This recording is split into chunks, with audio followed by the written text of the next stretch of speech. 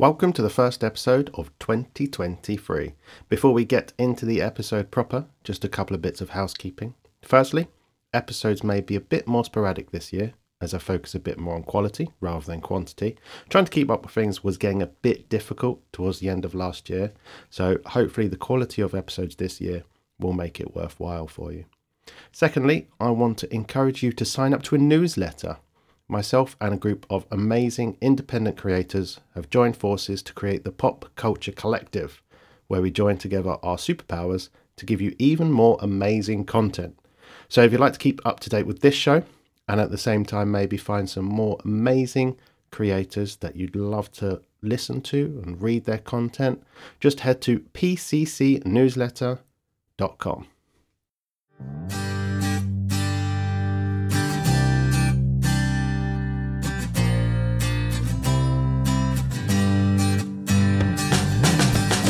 Welcome to the show where people share their passions. Everyone is geek about something. I'm your super dummy Paul on a mission to learn from people's experiences. This is Era of Geek. Today's show is a bit different in that we are going to hear from two people, a creative super duo behind the amazing new comic Breath of Shadows, issue 1 of which is available now. Let's hear their journey and more about the book.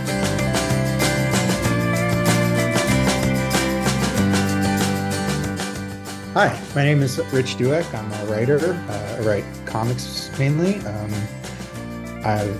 the writer of Road of Bones, Sea of Sorrows, and Breath of Shadows for IDW. I've also I'm working on Magic the Gathering for Boom. I've written The Ocean Will Take Us, and I've done a little bit of work with DC and Marvel. So just had a Kang story come out on Marvel Unlimited on the digital app. It's pretty cool. I've been writing comics for, I want to say about like 10 years now. Like if you take like from my very, very first scripts that, very few people read to today. So it feels good to have like moved forward.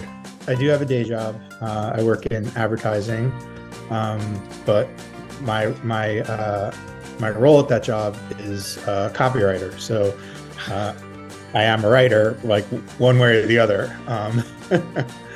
But I think it's good because it when you do it for like a job, you kind of get in the habit of writing every day. And I think that's helped me a lot as far as discipline goes and being able to finish projects and things like that. But also I am a huge, I guess, call it a geek or a nerd or something. I'm really into Warhammer. I paint miniatures. I love science fiction and fantasy, books, TV, comics. I'm not like obsessive into like fandom, I can talk about Star Wars or Lord of the Rings or Dune for like hours and hours on end, but I'm not like a holder of like such strong opinions that I would like, go harass people on the internet about them if they disagree with me or something. For me, like it's all about like enjoyment and like, I enjoy what I enjoy and what I don't give any time to. So that's kind of how I approach it. But yeah, I am a self-proclaimed geek. I've fallen into this trap so many times. Sometimes you feel like you should be really into something. Like you have your corner and you should be like, this is my corner and I need to really push it. But sometimes it's just like, it's okay to enjoy something and not have strong opinions over it. Yeah, well, it's like if you're not enjoying it, then I kind of don't see the point in putting so much of yourself into it. You know what I mean? Like life's too short to be, spending time with things that you hate or piss you off. So it's like, my thing is, it's like if I don't like, let's say, what's like a common thing you hear a lot nowadays is like, oh, like, I can't stand like what they're doing in X-Men nowadays or Spider-Man or whatever. And it's like, okay, well, then don't read it. Go read, there's plenty of X-Men and Spider-Man stories that I still love and don't mind rereading and stuff like that. And I'm not saying that I feel that way about X-Men and Spider-Man to be clear. I'm just saying it's like if you look on like, Twitter or YouTube or something, you'll see people like ranting about that sort of thing. And it's like, okay, well then, stop buying it. And Mm. if enough people stop buying it, they'll change. They'll change the creative team, and maybe you'll like that better. Yeah. But yeah, I think people sort of have a tendency to like kind of dig in their heels, and it's almost like it gives them something to talk about, to like have like something that they're you know makes them angry. Mm. But I'm not like that. Where does your sort of history with geek culture start? Do you remember like the first thing that you geeked out about? Well, I mean, it's a kind of a blurry line, because it's like, I guess, I was always into like when I was a kid, I was into comic books and cartoons and stuff like that. But I think I wouldn't necessarily call that like geeking, because I think, like, to a certain degree, most kids are into that sort of thing. Mm. I think probably for me, it's more when I got a little bit older, like started reading stuff that was like geared a little bit more toward like a little more like mature stuff. But I think probably like the very first thing was probably Lord of the Rings and The Okay. Hobbit. Like that was like, I read those when I was like a young teenager, and just sort of got into it the way I never got into anything before. And that led me into Dungeons and Dragons. That was like really big when I was, around the same age. Like, I remember, like, I would I didn't it's like, anyone who's played Dungeons and Dragons knows that it's kind of hard to get a game together. And that's like uh these days, when, like, it's a huge part of like culture, millions of people are playing it. Like, back when I was getting into it, there was like, maybe you could count on your two hands the number of kids in my school that were into it. And, like, Mm. luckily we found each other, but and we're able to play, and had a lot of great experiences with that. But at the same time, like, I bought all the books, and would read them like obsessively, like stuff that like we never even like um encountered in the actual like adventures. Like, I knew like all the monsters in the monster manual, and like, and like all the obscure ones. And like, here we are, we're mostly fighting orcs and dragons and stuff like that. So yeah, I mean, I guess, yeah. So forget Lord of the Rings, but like D&D is probably the first thing I was like super like um like nerdy and geeky about, because I really did um engage with the material, and just like I like had to, it was almost like, felt like I had to know everything about it. You know what I mean? So like, there was like, you know, I remember there was this book called like it was like the Wilderness Survival Guide. I think that's what it was called. But it was all rules about like, oh, well, like, if you want your adventuring party to be like caught in like bad weather, or like how many days they can go without food and stuff like that. And like, like we were like a bunch of like young teenagers. So it's like for us, it was like we would never ever use those rules, because it was like just a whole other layer of like getting in the way of us like fighting stuff, and getting treasure and stuff like that.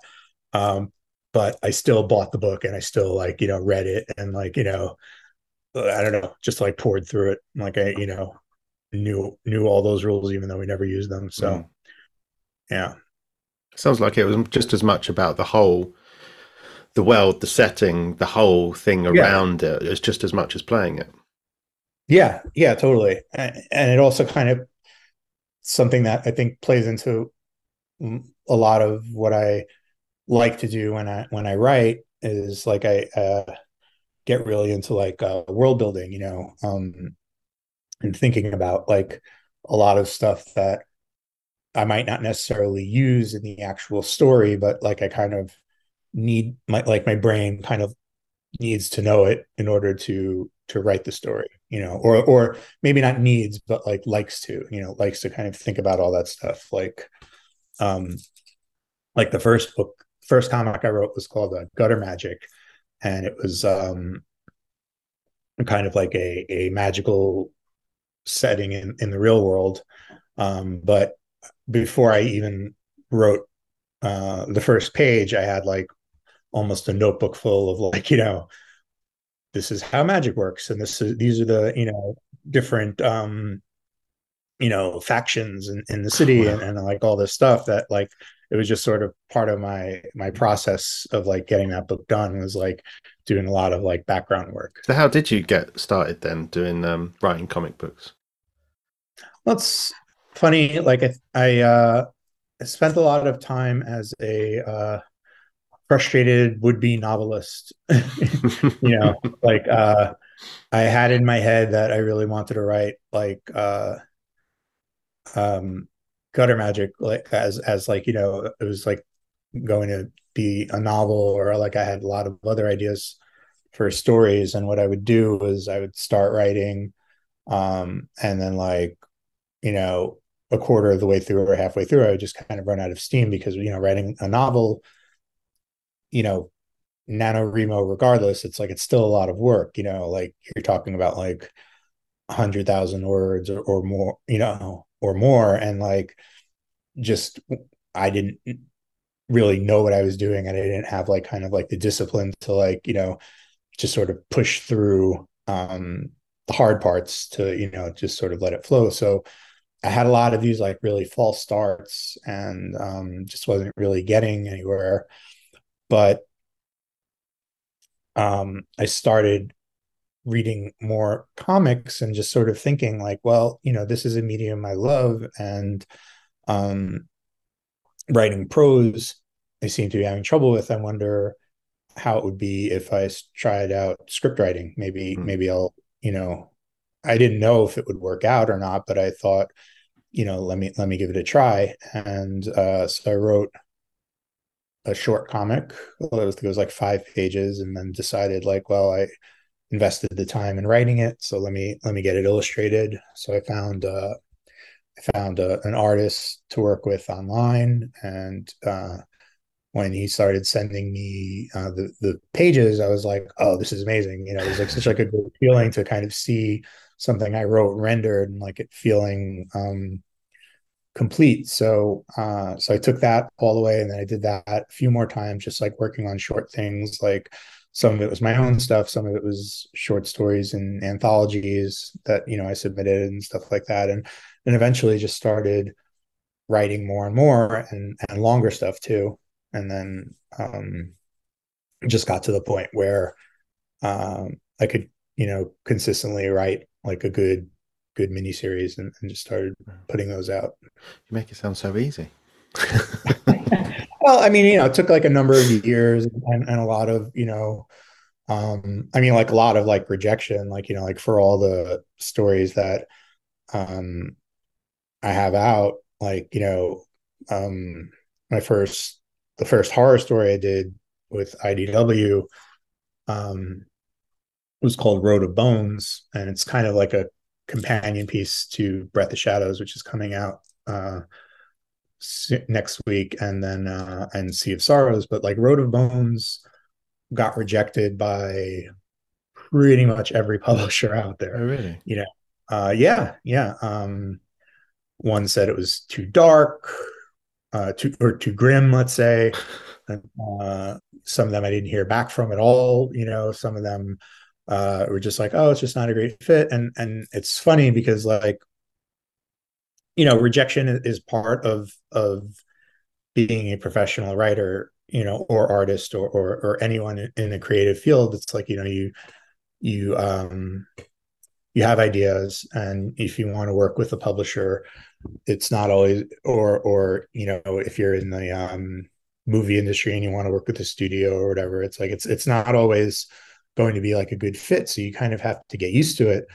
But you know when you have these kind of like low points where it's like it just feels like everything is getting rejected and nobody wants to work with you, and like and that's kind of what happened to me with Road of Bones. Is like I got a rejection, and I was just like, and it was like maybe the sixth or seventh or something, and I was just like, okay, you know what, like I'm not saying I'm done, but I think I need to take a break, because I can't really take these like constant blows to my ego. Mm. I was like, I think I just need to, finish what I have on my plate, and then I'm just not going to do it. I'm going to take uh, like a year or something and not even worry about comics because, or and maybe maybe longer, just because I was just kind of fed up. And then and then the next day, I got an email from IDW saying they love me, happy to do it. So I don't know. It's like it's a weird. It's one of those things. Like it sounds fake. You know what I mean? Like it sounds Yeah. like that. It's like the kind of like if you were watching a movie about a struggling writer, like that's how it would work out. You know what I mean? But that's really what it was. And it's and I'm glad that it happened that way, because that I felt was like a major turning point, because then once Road of Bones came out, it got very popular, and that led to doing Sea of Sorrows, that led to doing a lot more stuff. Mm. So I'm glad that I didn't I'm glad that I saw the email that day, and like went through with it and everything. So, and of course, Alex is the illustrator, all three of them.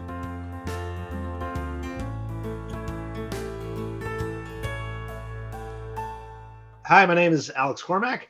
I'm an illustrator on a bunch of books, but the newest one coming out is Breath of Shadows from IDW, written by Rich Douek and drawn by me. I live here in New England in Vermont, and I'm a father of my boy. He's 6 years old, and married with my wife Ashley, who does the coloring for the book. Oh, awesome. I like to watch movies. I like to play the guitar and the piano and other instruments like that. Long walks on the beach. I don't know. I like sunsets, but sunrises are nice too. How about geek culture then? Where are your interests in geek culture? Oh my lord, it's been my whole life. It's something I've been, like I said, my whole life. I've grew up looking at comics, looking at I mean, and also like you say, geek culture. Like there's so much. That's a huge net to throw out there, right? So I mean, I could go into like talking about comic books. I could talk about movies. I could talk about music. Yeah, I mean, hell, they can go into sports. You can talk about geek stuff with that. You talk about just it's. I always think of it as kind of like a derogatory term of just like I'm really into these Mm. particular things that somebody else probably made up, and it wasn't my idea, but I think it's fun and just kind of jumping into that and adding to it and doing whatever you can with it. I mean, there's certain things I'm a bigger fan of than other things. Some things I'm kind of like, oh, that's interesting. Say like I might like this superhero more than this superhero. I like this type of story more than this type of story. But yeah, more often than not, I try to keep an open mind on a lot of things, and if I dig it, great. If I don't, so what? I still got the other ones, and at least I learned something new, right? Yeah. But yeah, for myself though, I mean, like art was always basically surrounded me my whole life. Who I was, like even like growing up, I was always a kid drawn in the back of the class, right? Like my interest in art started like in I don't even say it was in preschool, and when the story goes. We were like playing as little kids. I wanted to play with the trucks, but my teacher was like, "Oh no, we're doing drawings right now," and we just read a book about this, like the zoo or whatever. So we're drawing animals. I'm like, "Fine, give me the piece of paper, friend. Here's a monkey. I'm gonna go play." And the teacher took it, and she was like, "Oh, this kid's actually pretty good." That teacher told my parents. My parents were like, "Hey, this is something let's kind of pursue this. Let's kind of play around this." And I was like, "Ah, whatever." And but since then, I've been really into art. I've been taking like classes since I've been a kid. I went to school for art. But so when I went to school, I started with fine arts. Discovered I'm not smart enough for fine arts, so I switched over to photography. Photography morphed into doing illustration. Illustration then turned into animation. That's what I graduated doing. Tried animation for a couple of years, and then that turned into back into illustration, into what I'm doing now. So yeah, art has been following me since at least since preschool. Wow. You know, when people say like, you know, what do you want to be when you grow up? It was never like, gee, I don't know. It was always artist, something with art. Like, I don't know which direction, but art is going to be involved somehow because I'm not, that was like always the thing I was really good at. Like if I was going to be an accountant, I'd be the worst, you know. If you want me to be like a construction guy, I'd be awful, you know. Even like any other job, like that's not too good, you know. Just shy of like, can you sweep the floor? I'll still miss a spot. But art, I was always really good at, and it was kind of a do or die with that. And I'm still doing it, so I must be doing something right. I'm talking to you, so. No, that's awesome. So that was your kind of startings with art. Then how about your startings with sort of geek culture? Like, do you remember your first geeky moment? I remember being called out. This is the first thing that popped in my head. So when I was a kid, like this is like early '90s, late '80s, early '90s. My brother, who's 5 years older than me, he was always really big into comic books. And I remember like my first getting into comics was like the Sunday papers, where it would be like I would be reading Garfield or Farside or Calvin and Hobbes or those type of comics where that's in my head. I was assuming that's probably what I'm gonna be doing as a career when I grow up. This is kind of what I want to do. But then I discovered comics because my brother would leave them on the floor in his bedroom, and I would sneak in there when he was out, and I would be like, all right, what are these things? And I would sit down and flip through all these, and I was like, oh, these are really good and everything. And then when the X-Men cartoon show came out and the Batman the animated series, I thought I was like, oh, I got a leg up on everybody because I know I've been looking at these comics forever.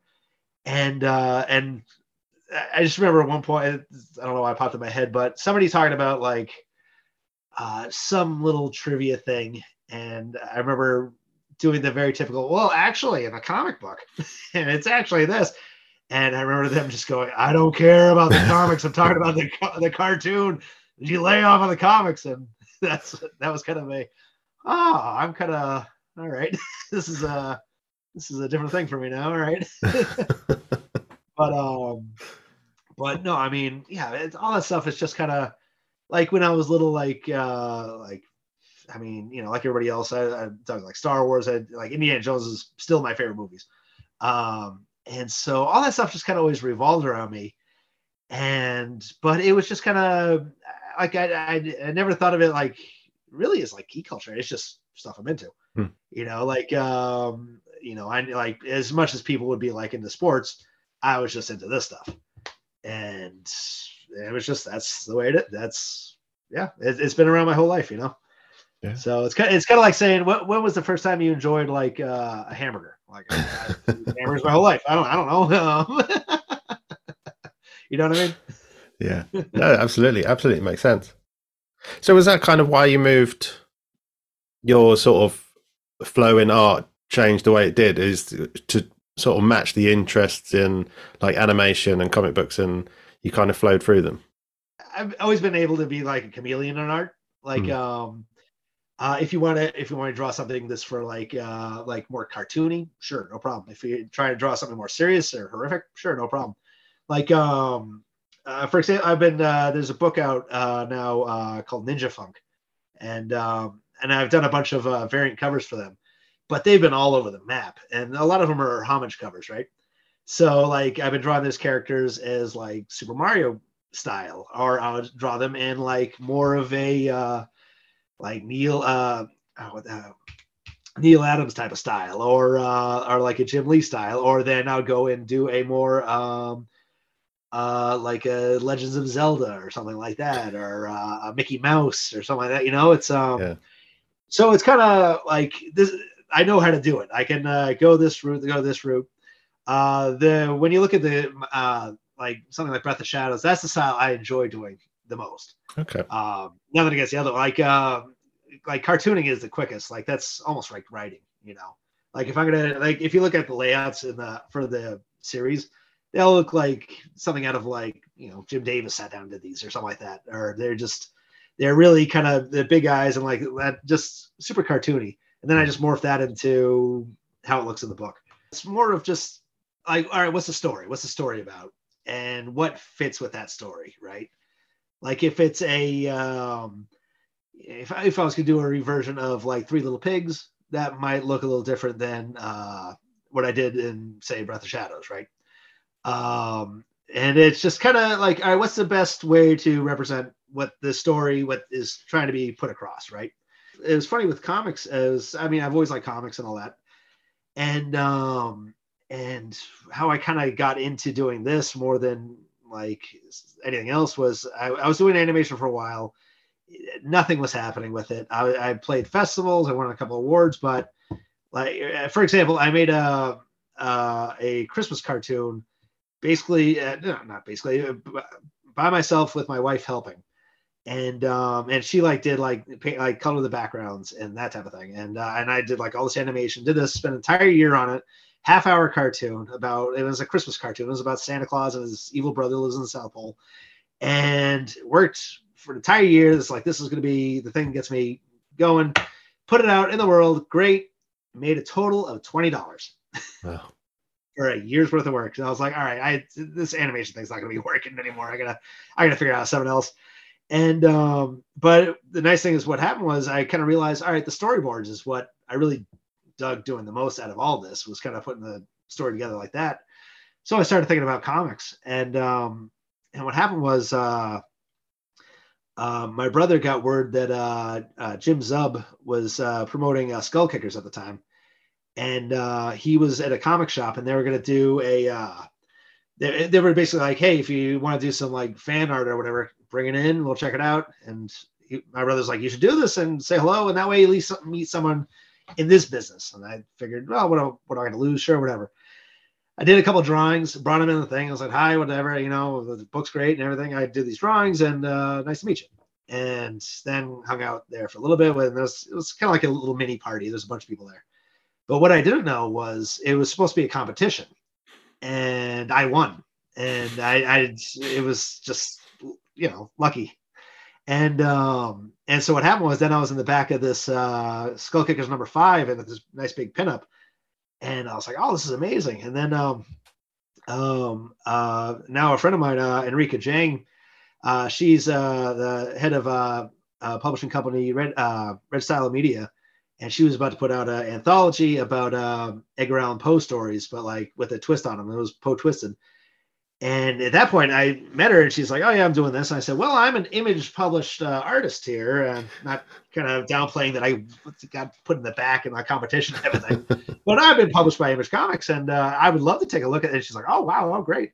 So then I got a story with her, and then, which ended up being 2 stories, and then that kind of snowballed, meeting this company, meeting these people, meeting this, and then like becoming friends with Rich, with another group, Comic Tribe, and then it just snowballed into, I'm still doing it, and it's been a blast. Like earlier today, I was drawing like I was working on issue 5 of Breath of Shadows, drawing people like in a jungle. I'm like, this is the best. This beats my like old jobs I had, like being a courier or bagging groceries or stuff like that. Not nothing against bagging groceries for all the grocery. I hear you, fellas, but no, it must be great just being able to do the thing that you love. Oh, I absolutely don't take it for granted a bit.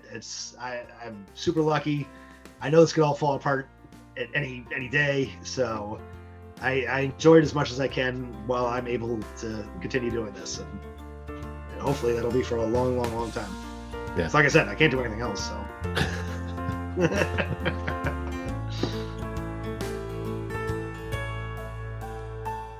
Alex and I, we were friends for a while, because we had both been working with this smaller publisher called Comics Tribe. They were putting out at the time a book called Wailing Blade by me and my friend Joe Mulvey, and with Alex and my friend John Lees, they were putting out a book called Sink, which was a horror book. So, Alex and I, we would see each other at New York Comic Con every year, because we were both kind of involved with Comics Tribe. We were friendly, so we would hang around their booth at the convention. there would be like get-togethers afterwards. We would hang out, so we were just like friends. And I knew him as a very, very talented artist, and somebody that I wanted to work with, but I just didn't really know what I would do, because I knew him as like like a horror artist, and I didn't really have any horror pitches. I always was doing more like fantasy science fiction stuff. But I had this idea for Road of Bones. And so Road of Bones is about a prison break. It's these three guys in a Siberian gulag, and they escape into the tundra, and bad things happen to them out there. But originally I had been kind of just researching prison breaks, because I thought, oh, I love prison break stories. Maybe I can like tell one on like, space station or something, it was just like, I had it in my head that I was going to write like a science fiction story, a fantasy story with like a prison break element. So I was researching prison breaks, and I was reading about just what went on in the gulag, and just, I was like, this is so extreme and so crazy. And I was like, and I don't think anyone's ever, to my knowledge, like told a horror story in that milieu before. And I was like, I don't think I need I don't think I need to take it out of Siberia. I think that there's like a lot of like rich stuff here, and a lot of history that people may not be familiar with, because there's this big kind of separation between like you know the like what we learn as history over here in America and the West, and what people know as history in Russia and stuff, because of the Cold War. Like a lot of the history we were taught when I was a kid, was like colored a lot by like propaganda and stuff. So it was just sort of like, reading all of that was just completely new to me. Like I'd never heard this stuff before, and I was willing to bet that a lot of people in my audience wouldn't have either. So I was like, this is like a really great setting. And then, but to get back to Alex, like I had worked this up, and I knew what I wanted the story to be. So I had written like a short pitch, and I just, the next time we saw each other at New York Comic Con, I just said, hey man, I have this idea, looking at the stuff you've been doing recently, I think you'd be like perfect for it. And it could be, a really awesome book. So he took a read. I told him what the idea was. He loved it. And then it was just sort of off to the races. He had this book. He had the idea for Road of Bones kicking around, and as he said that he saw work I did with our friend John Lees, and we have a book called Sync, and he flipped through that, and he's like, oh, I could do horror pretty well, like, and he thought that'd be a good fit for Road of Bones. So at one show, he just kind of pulled me aside, say, hey, listen, I got this idea for a story. I want to tell you about it. It's Road of Bones. And he gives me the elevator pitch, and as I said the other day, like, dude, even if you just want me to staple the books together, I want to be a part of this. This sounds amazing. Like whatever you want me to do. So what he did was, we were trying to figure out a pitch kit. He sent me the script, and we were kind of going through it, and we're trying to think, all right, let's bang out like 5-6 pages from this and see what we can do. And the thing is, we were like, well, we could do the first, like, a lot of times, like, people do like the first 5 pages, and that's great and all, but it was like, well, this is like, that's fine, but like the majority of the story is them out in the wilderness. Only like the first half of this issue 1 is them actually in like the gulag in the prison. And so if we did the first 5 pages, it wouldn't be representing what the story would really be, right? So we decided, like, all right, well, we'll just jump ahead to page like whatever it was, like 14 or something, and we'll just do those 5 pages in a row starting from there. So they've already like escaped the gulag, but now they're out in the wilderness in the snow, and I was like, perfect, this is great. I get to draw big, huge, snowy fields and mountains and all the stuff. And like I said, I live in Vermont, and if you don't know, like, outside my window right now is a foot of snow, and it's snow here all the time. And so I like a lot of those backgrounds I was like drawing. It was like it was the view from driving my son to preschool at the time. Like I drove past these mountains and I was like, all right, I'll just draw these mountains. I'll just cut off all the trees and then there you go. So like all like the lighting tricks I did, all that was just driving him to preschool and be like, I'll see look at the, okay, I'll use that over there and this over here, and I'll just transfer that over when I get back home. But so we drew those five or 6 pages, whatever it was.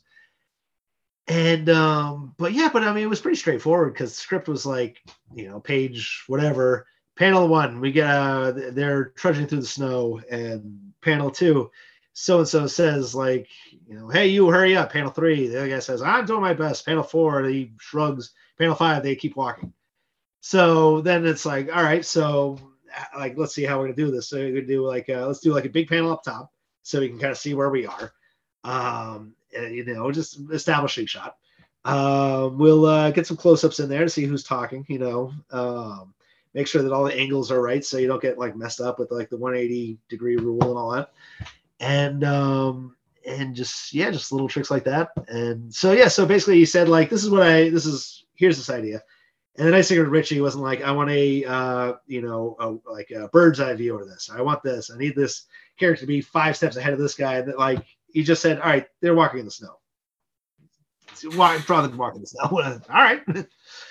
And so it's kind of like it's almost like he put out the script, and now I got to go out and like, all right, what do they wear? Like basically make a movie of it. I gotta direct the scene. I gotta figure out what the character's gonna look like. So I gotta do casting.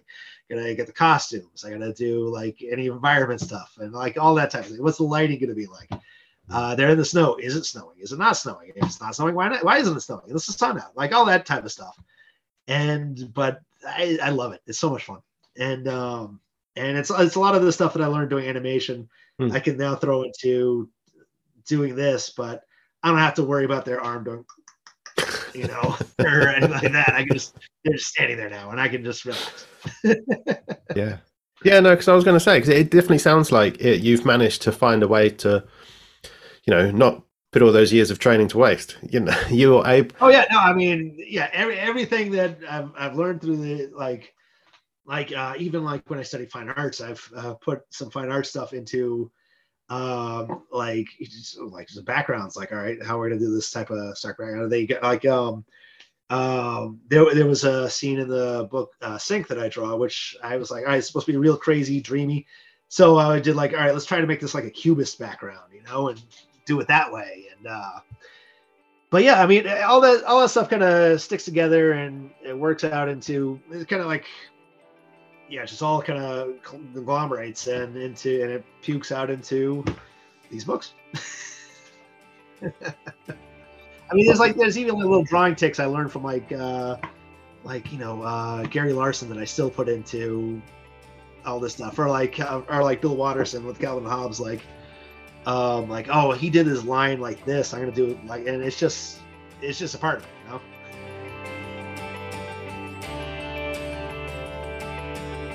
And then we just started shopping around, and like I already said, that was a bit of a chore, but once we get picked up, IDW is very supportive of it. I think it kind of did a lot better than they thought it might. Our first issue went to 3 printings, and all the others went to 2. So they were like, "Oh, this worked out really well. Do you guys have anything else you want to do?" And Alex and I have been talking about it, and he wanted to do a book. He wanted to do 2 books. He wanted to do one set on the ocean and one set in the jungle. So I was like, all right, let's think about the ocean. And that's how we landed on Sea of Sorrows. And then once that did well also, they were like, what else you got? And I was like, all right, jungle. And that's where we are with Breath of Shadows, which is, the majority of it takes place in the jungles of South America. Yeah, I told him, I was like, I always want to do something in the snow, and I was so happy to do this. And I said, yeah, the only I always want to do something else on the ocean, and something like a jungle or whatever. And he's like, oh, okay. And typical Rich, like, yeah. Be right back. And he's like, okay, here's the stories. I'm like, great. But yeah, it was like I remember being on the phone with him. Like I think issue 4 of Road of Bones was like I was like in the middle of it, and like it was getting a good response. I'm like, dude, we got to get a follow up going quick. And he's like, well, what were those other things you want to do? Like, I don't know, the ocean or jungle. I was like, yeah, all right, let's see what I can do.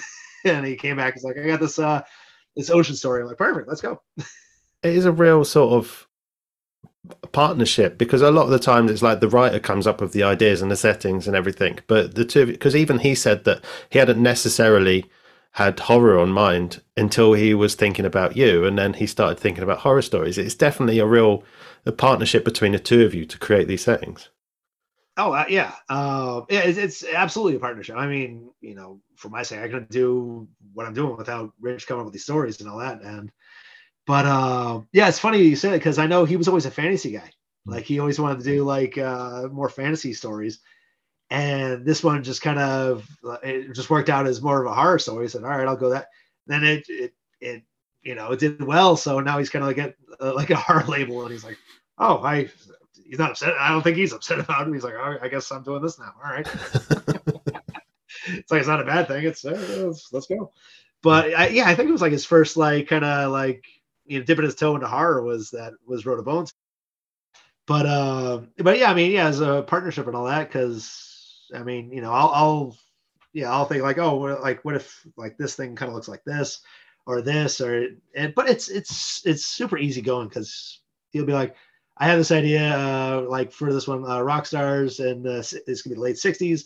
You rock stars, and they'll put them in like the jungles of like like Mexico, South America, Central America, basically. And he's like, "There's the pitch." And my feedback was, "Yeah, great, good. Well, I love it. Let's do it. Let's do it." It wasn't like hemming and hawing, like, "Oh, what about this?" Or, "Oh, I like the Rockstar thing. What if they were like, no?" It was just like, "Yeah, sounds great. I love it. Let's do it." We're both easy going on that. It kind of like grew into that because we worked so well together on Road of Bones. Like, it wasn't just like a successful book in terms of, you know, um, in terms of sales or whatever you want to call it. It was really successful in terms of Alex and I found that we work really well together. I think by the final issue, we were like just very much into a groove where we were just, you know, able to bounce ideas off each other and talk about the story and things like that. And he might be reading the script and have like a tweak or like, how about this, and that, talk about it and be like, oh yeah, that's awesome, love it, and I think it just made the book a lot better. So again, so we by the time we were doing Sea of Stars, we were already much more collaborative than we were like at the very, very beginning, where it was just sort of like, here's the script and okay, I'll draw it, so. And I think like every story we do, we get a little more in sync and a little more, I guess, like vibing with each other, and it just makes the stories like a lot better. So yeah, I mean, like Alex is somebody I want to be creating with, like for the rest of my life if I can, just because I think we do really good work. Yeah. Well, I mean, the both of your styles and techniques seem to just fit each other so well. You both know how to let each other breathe, if that makes sense. Like there are times when it's going to be all about the art, and there are times when it's going to be all about the writing, and it just makes the whole thing a pleasure to read. It's absolutely amazing. Oh, thank you. Yeah, yeah. I mean, it's funny. Like I think one of the things we do, especially with like in the horror medium, it's like, I'll be writing something and I'll be like, like feel a little bad that I'm going to be like grossing Alex out with like what I'm asking him to draw, and then he'll be like, all right, well, here it is, and then he'll kind of gross me out with the way he drew it, almost like we're kind of low key like trying to like one up each other with like every little scenario. Like I'll be like, like when I tell Alex about a scene and like he writes back like, I can't believe you want me to draw this, like that's like the greatest feeling. And then he'll show it to me and I'll be like, I can't believe you drew this, and I think it feels really good for him. I mean, with a partnership that's been going on for so long, I imagine your kind of script writing is not, shall we say, how a normal person would do it. You must have sort of your own shorthand, and you like. Do you go into detail anymore, or do you just say, "This is the kind of thing I want"? Yeah, it varies. It's like, I mean, I think in every script you have things that you need to go into detail on, and then there are things that you don't need to go into detail on.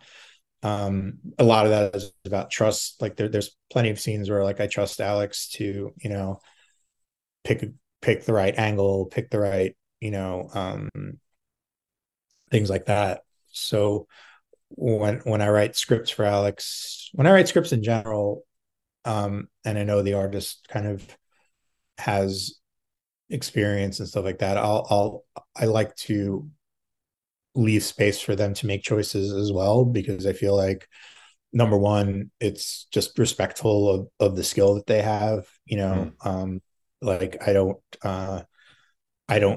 lay any claim to like saying I know how to lay out a page better than someone who's studied like visual storytelling.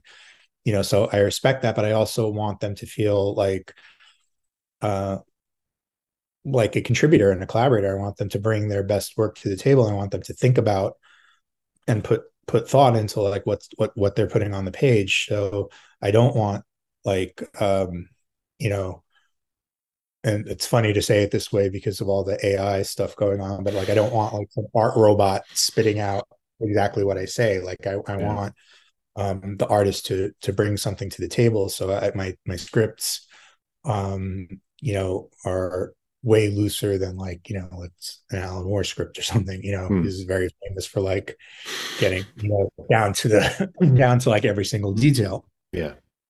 But that being said, I mean, there are certain things where like, if I think it's complicated and I'm not 100% sure how to explain what I want, like, the panel descriptions could go on, until I feel that it's like clear. So, um, but yeah, definitely like as time has gone on with scripts with Alex, there it's definitely feels more of like a script for him as opposed to like a script that anyone could draw. Because like I might drop in a note saying like Alex, how you do those evil grins, like give me one of your classic evil grins here, or like something like that. He's good at evil But grins. he is. There's there's a really good one in like pretty much every every story that we've done together. I don't know. I guess I'm a fan of them too. So I'm just curious. Mostly for me, I don't know if this will make the end, but just for me, do you do pen and pencil still, or are you on digital? Yeah, so what I'll do is I'll kind of sketch it out by hand with pen and pencil, and just pencil and paper, and I'll kind of do all layouts that way, the old-fashioned way. Yeah. And excuse me, but what I'll do is I'll then go from there, and but yeah, the drawing, like the inking and all that, is in the computer. And but it goes back to my animation days where everything is all the inking is done in what was called Flash, like old like Flash animation. You remember like the Yeah. in like the 2005 era, like the like Frog in the Blender or whatever, or Homestar Runner, all that stuff, all those Yeah. early YouTube cartoons. Like that's what I'm drawing all this stuff in, and it's now called Adobe Animate. But all my inking is all done in that program, and then what I'll do is I'll draw it all from there, and then I'll chuck it into Photoshop, and then I'll add in like special effects like shading or like splatter and all that type of stuff. And like the splatter that I do is like I have like a bunch of files on my computer where it's like splatter I did myself, scanned in the computer, and I've been using that. So some of that splatter is from like 2008, 2009 type of thing.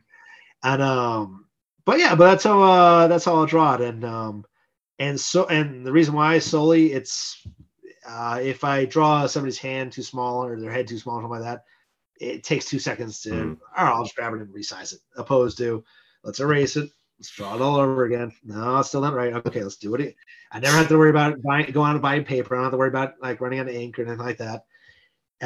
Which is funny because my wife owns an art store here in town, Oh, really? and obviously this would be ideal. But here I am. What are you gonna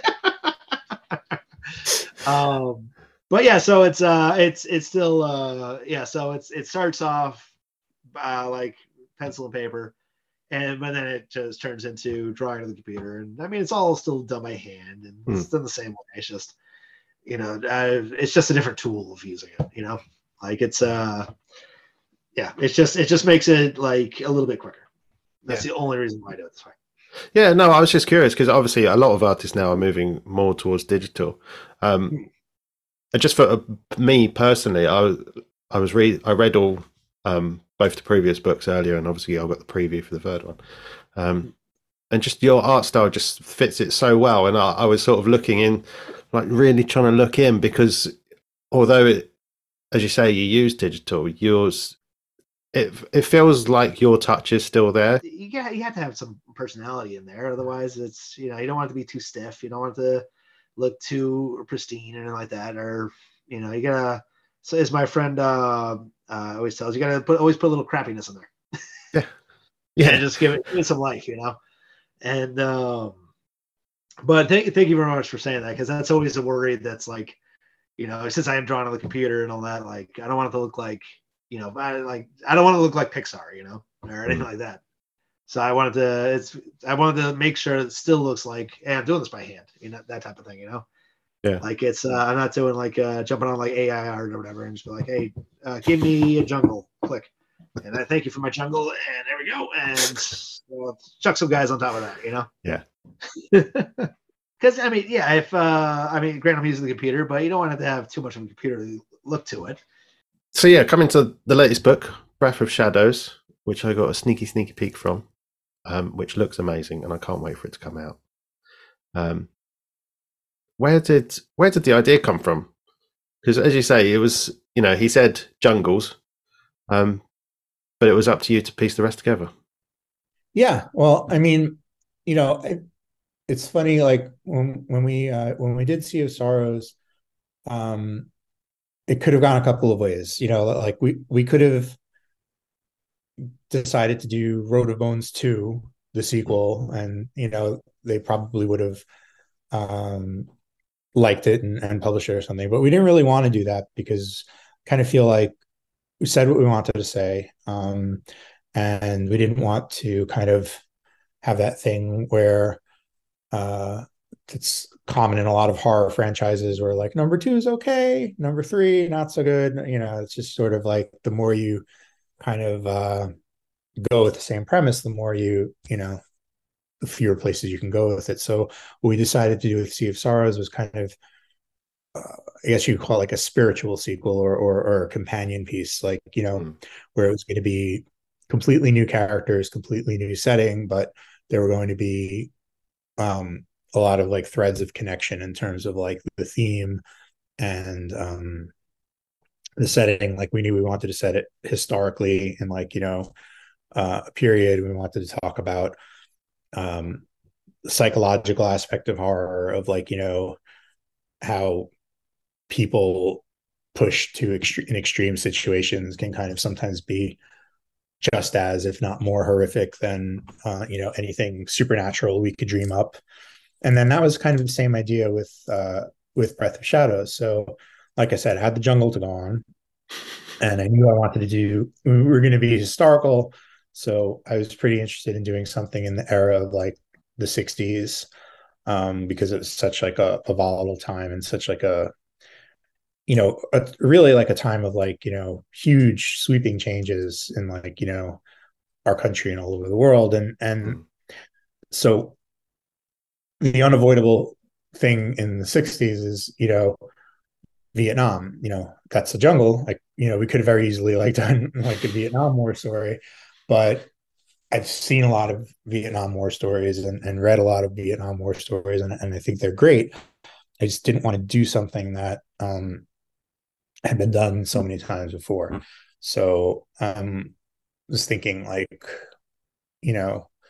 what was going on in that time. And for some reason, I started thinking about the Beatles going to India and having this spiritual awakening with the Maharishi and coming back and preaching like peace and love and all that stuff. Um, and it was just interesting to me how that caught on, and you had like a generation of people, you know, having Woodstock, and we're going to put an end to war, and love is all you need, and like Mm. all that stuff. And then like, not like 10, 15 years later, greed is good and we're going to destroy the planet and, like burn the rainforest down and stuff like that. So there was just kind of like something interesting in that to me of like, like, was that something that was always there, or was it something that evolved? And I just started thinking about like rock and roll and its power to influence people, and that's kind of where like the germ of the story was. And I had also been reading a bit of William S. Burroughs, who's was like a uh, one of the beats in the 50s. He's most famous for Naked Lunch, but I was reading another book called The Yage Letters, which is about similar to Breath of Shadows. I think like The Yage Letters is like one of the direct inspirations where like he went down to that same area to find this mystical drug called yage, which Mm. nowadays everyone knows as ayahuasca, um, and it's much more common now. But back in those days, it was like very much, the rumors of it were that it was like, this kind of like miracle cure, and you could, it would free you of your addictions and all your pain and stuff like that. So he went down in search of it. I didn't actually find it in real life, but the book is just pretty interesting. It's not a perfect book. It's definitely got its faults. It's one of those books where it's like there's plenty of things in there that are like of their time. Mm. So I'm not trying to talk about it as if it's like, not like it doesn't have its problems. It definitely does. But what I tried to do was come at some of those problems from like a more modern perspective, like talking about like, you know, colonialism and things like that, and kind of the impact on of um, like the West, not just like rock and roll and culture, but also like industry and stuff coming to a country like Mexico, and the changes that happen there. So I was just trying to like give it a little bit more of a modern perspective, but that's basically like where the seeds of the story happen, like, and that all kind of went into my brain and fermented there for a few weeks, and the story popped out. So that's kind of how I find like when people are like, where'd you get the idea? Well, it's like, well, I was thinking about this and I was thinking about that, and then like, I don't know, like a month later, like a light bulb went off, and it was like I put it in the oven and it was like, bing, it's done. Like, here's your idea. So I don't know. So yeah, the inspiration for the art are kind of all over the place. Well, not really, but it's more like rock stars in the '60s who I was looking at, and the jungle thing were kind of like two separate things I was looking at. Like to start with the rock star stuff, like for the like coming up with all the character designs, the trick I did was, and I learned this from I didn't learn it. I heard it in an interview with Mike Judge one time.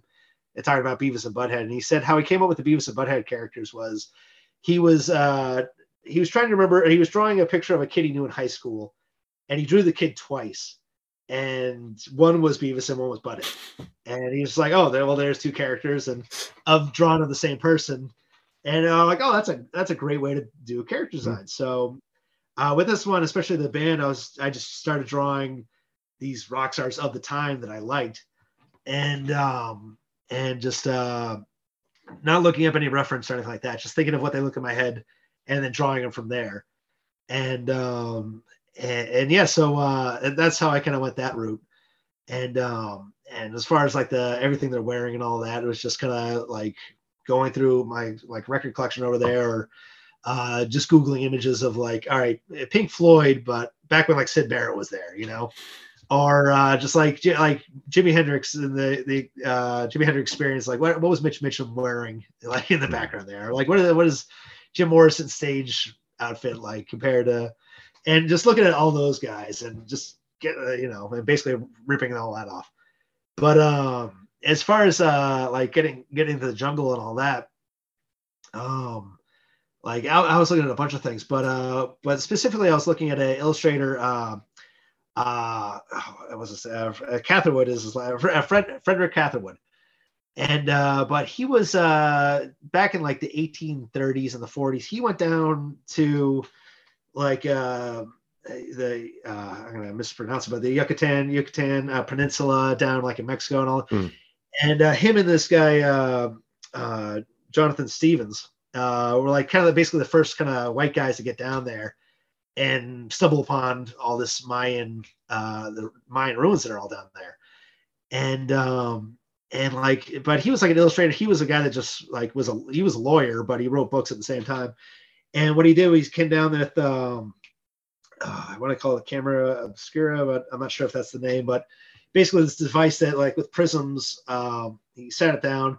A mirror would like get the image, it would mirror on here and come down here, and he would basically trace these images, and basically making them as close to what he was looking at as he could.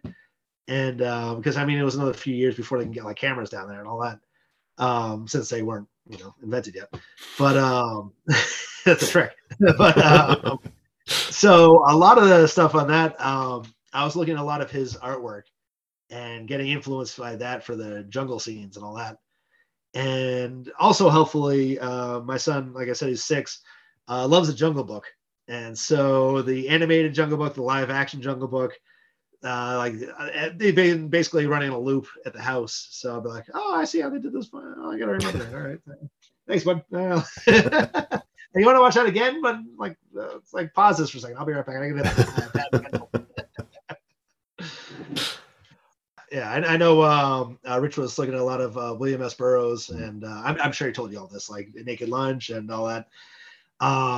And that's kind of where he was coming from with it. With this guy actually went down on the run and kind of found himself down in, I guess, South America or Central America somewhere, and had his own heroin problem. And then he kind of grew from that.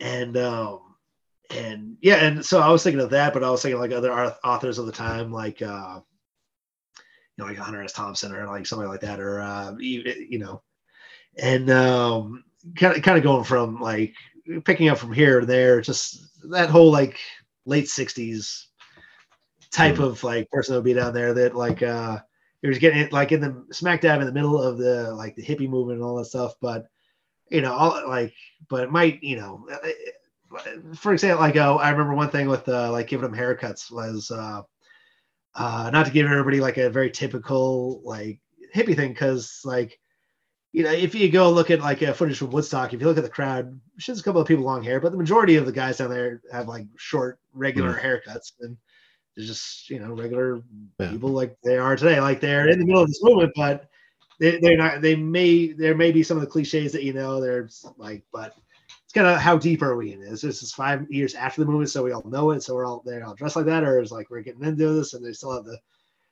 early 60s 50s mentality, and kind of thinking of like which characters gonna be like this and this, and like I'm rambling. What am I talking about? What are we doing?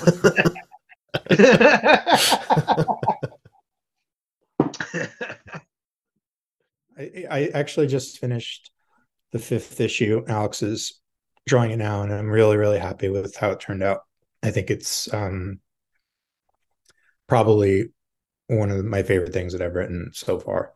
So as much like I kind of, it's funny, like I said, Road to Bones was like the first horror story that I wrote, and I feel like I was kind of like learning as I was going, as far as like what worked and what didn't in horror. And then with Sea of Sorrows, I was kind of able to like put all the stuff that I learned to use, learn even more. And I feel like kind of that's happened again, where like I learned a lot doing the first 2 books, and then this book is that much better because of it. I think if you're a fan, number one, if you're a fan of horror in general, I think you're going to find a lot to like there. I think if you're a fan of even like non-horror stuff, like if you like movies like, let's say, like The Doors, or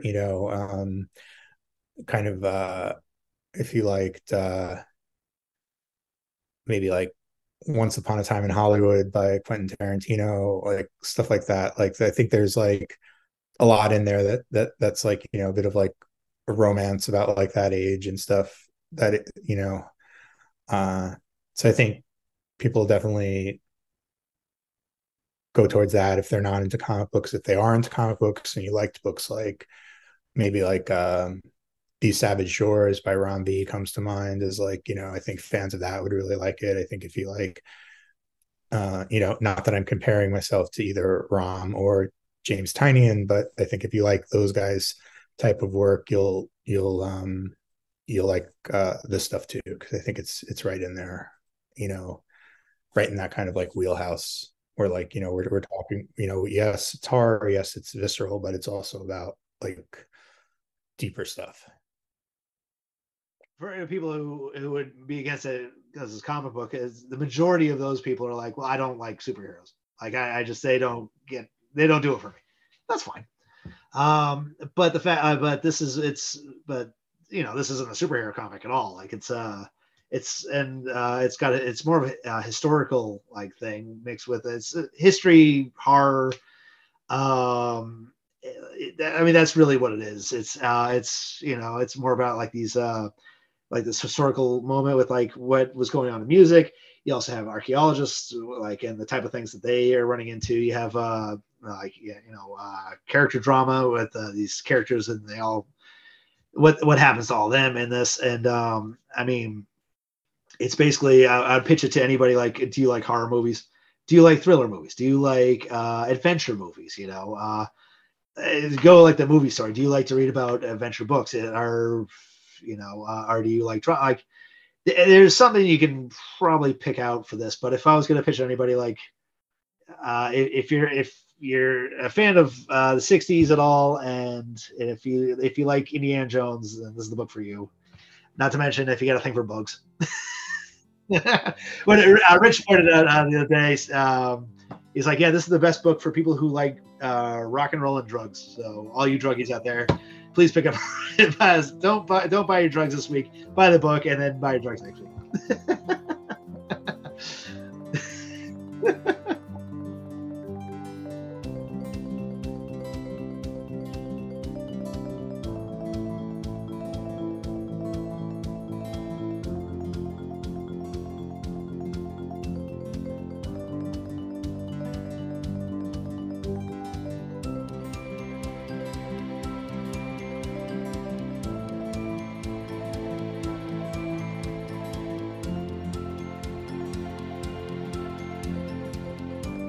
You can find me on Twitter and Instagram at rdouek.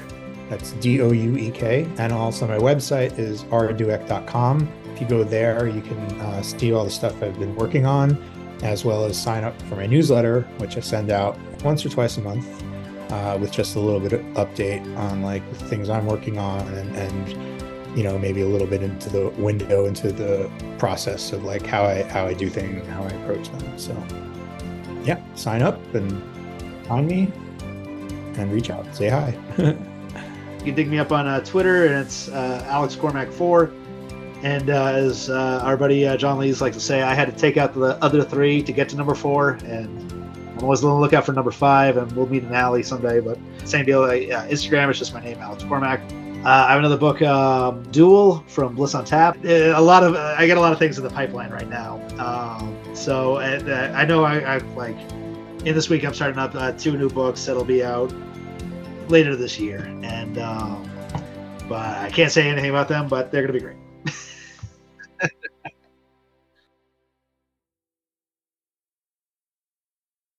I finished work early and we weren't allowed to leave early, so I was just sat there reading Sea of Sorrow with all the people around me. It was great. Perfect. It's like, what are you looking at? Nothing.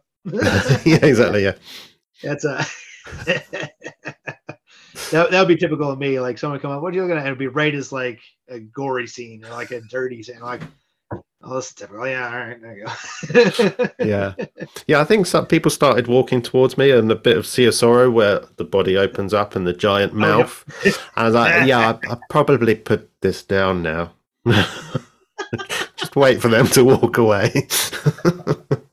It wouldn't help if you flip the page back one. And it's like, oh, I'm looking at this lady being like getting kissed by this topless monster fish person. Like that doesn't help either. No, there's nowhere I can go with this. I'll just put it down. Just put it down. Yeah. I'm gonna put up this Archie comic and yeah.